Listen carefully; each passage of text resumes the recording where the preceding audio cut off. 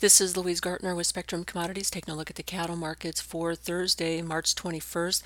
Well, cattle markets yesterday had another interesting day in price action where we saw the back months pushing higher and into new highs for live cattle in feeder, new contract highs in live cattle in feeders, new highs for the move. But on the front months, we didn't get that kind of price action. The markets were much more subdued. So this does point to, obviously it's a bear spread type of price action, but also that the front months, having had that surge initially, seem to be running out of gas and kind of hitting the wall, whereas the back months just continue to plow their way higher. Cash trades getting rolling this week so far around 130 on the Fed trade, which is much better than last week. It's up about 3.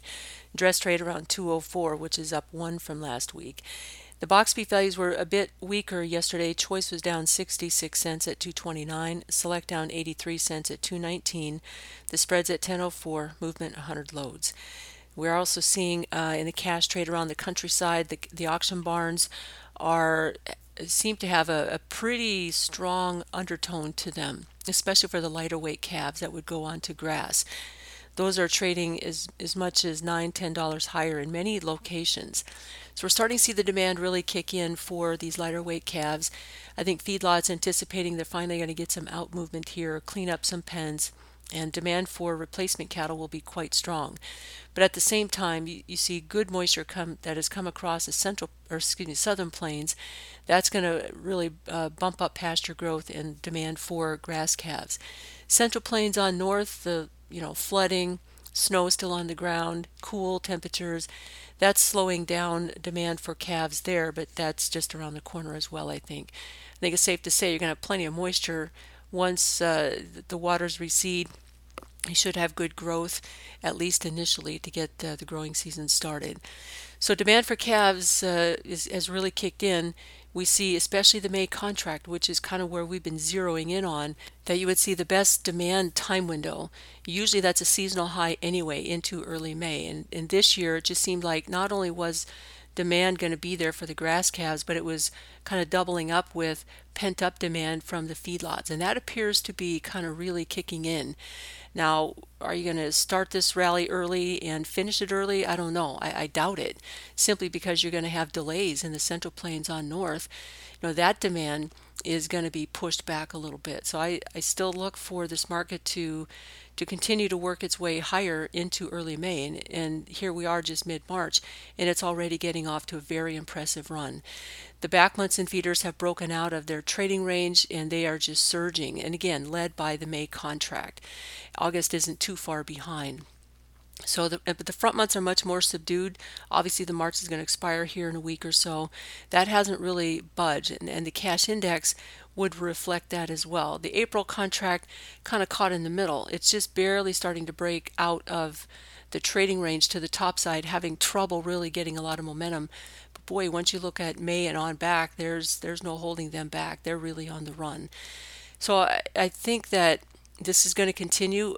We'll likely get some pullbacks. Otherwise, the market just goes straight up. It kind of runs out of gas and is more of a blow off top. We'll see. I think the demand base is strong enough and the fundamentals are strong enough that that would not happen. You'll get your pullbacks, but it'll be a steady run to the upside. In the cattle complex, looking for a different set of fundamentals there. They too, especially on the deferred months, have more of a blow off type of price action. And those are into new contract highs, whereas the front month April has not really budged at all. Now the cash trade is higher this week. We're trading around 130, and the board itself is right around 130 as well. So it looks like the cash is catching up to the board. But on the back months, the markets have really pushed higher. And I think this is a combination of some expected marketing holes based on the disruptions, the significant disruptions that weather has created ever since December, for that matter. But this last storm was really a whopper and created all kinds of disruptions in the cattle space. But also the hog market just on fire from the African swine fever and this fear that it's spreading into North America. But even aside from that, the likelihood that you're going to see a huge increase in pork exports from, of several countries around, the Eastern Asian ring, and also likely some beef exports as consumers move away from pork just from a safety perspective and into beef.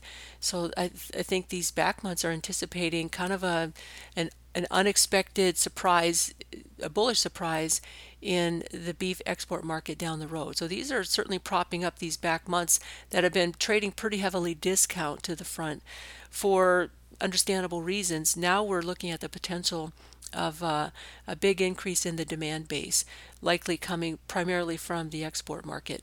But a sharply higher hog market is certainly going to start to pull the beef market higher as well. So, we'll see where this goes, but by itself, the beef market would seem to be running into significant resistance up here because you're looking at big numbers coming. The weights might be back off a little bit, but you're still going to be looking at a lot of numbers hitting the market kind of at once as we get into April, and certainly they kind of seem to be zeroing in on the month of May, where you're going to see the bulk of these numbers hit. And then, of course, you get into a marketing hole during the summer, which usually you see a fair amount of price pressure. You might just get the opposite type of price action. And then, of course, you'll get that next wave of cattle being finished because of the wave of placements here just around the corner. And that will hit in late summer, early fall. So you're going to see some uh, magnified moves in the cattle complex. The seasonals have shifted out. You're going to see more marketing holes and more marketing bottlenecks as we work our way through these weather disruptions, and this is going to continue as we get into late summer, early fall. So if you have any questions, feel free to call me at 1-800-888-9843. This has been Louise Gartner with Spectrum Commodities.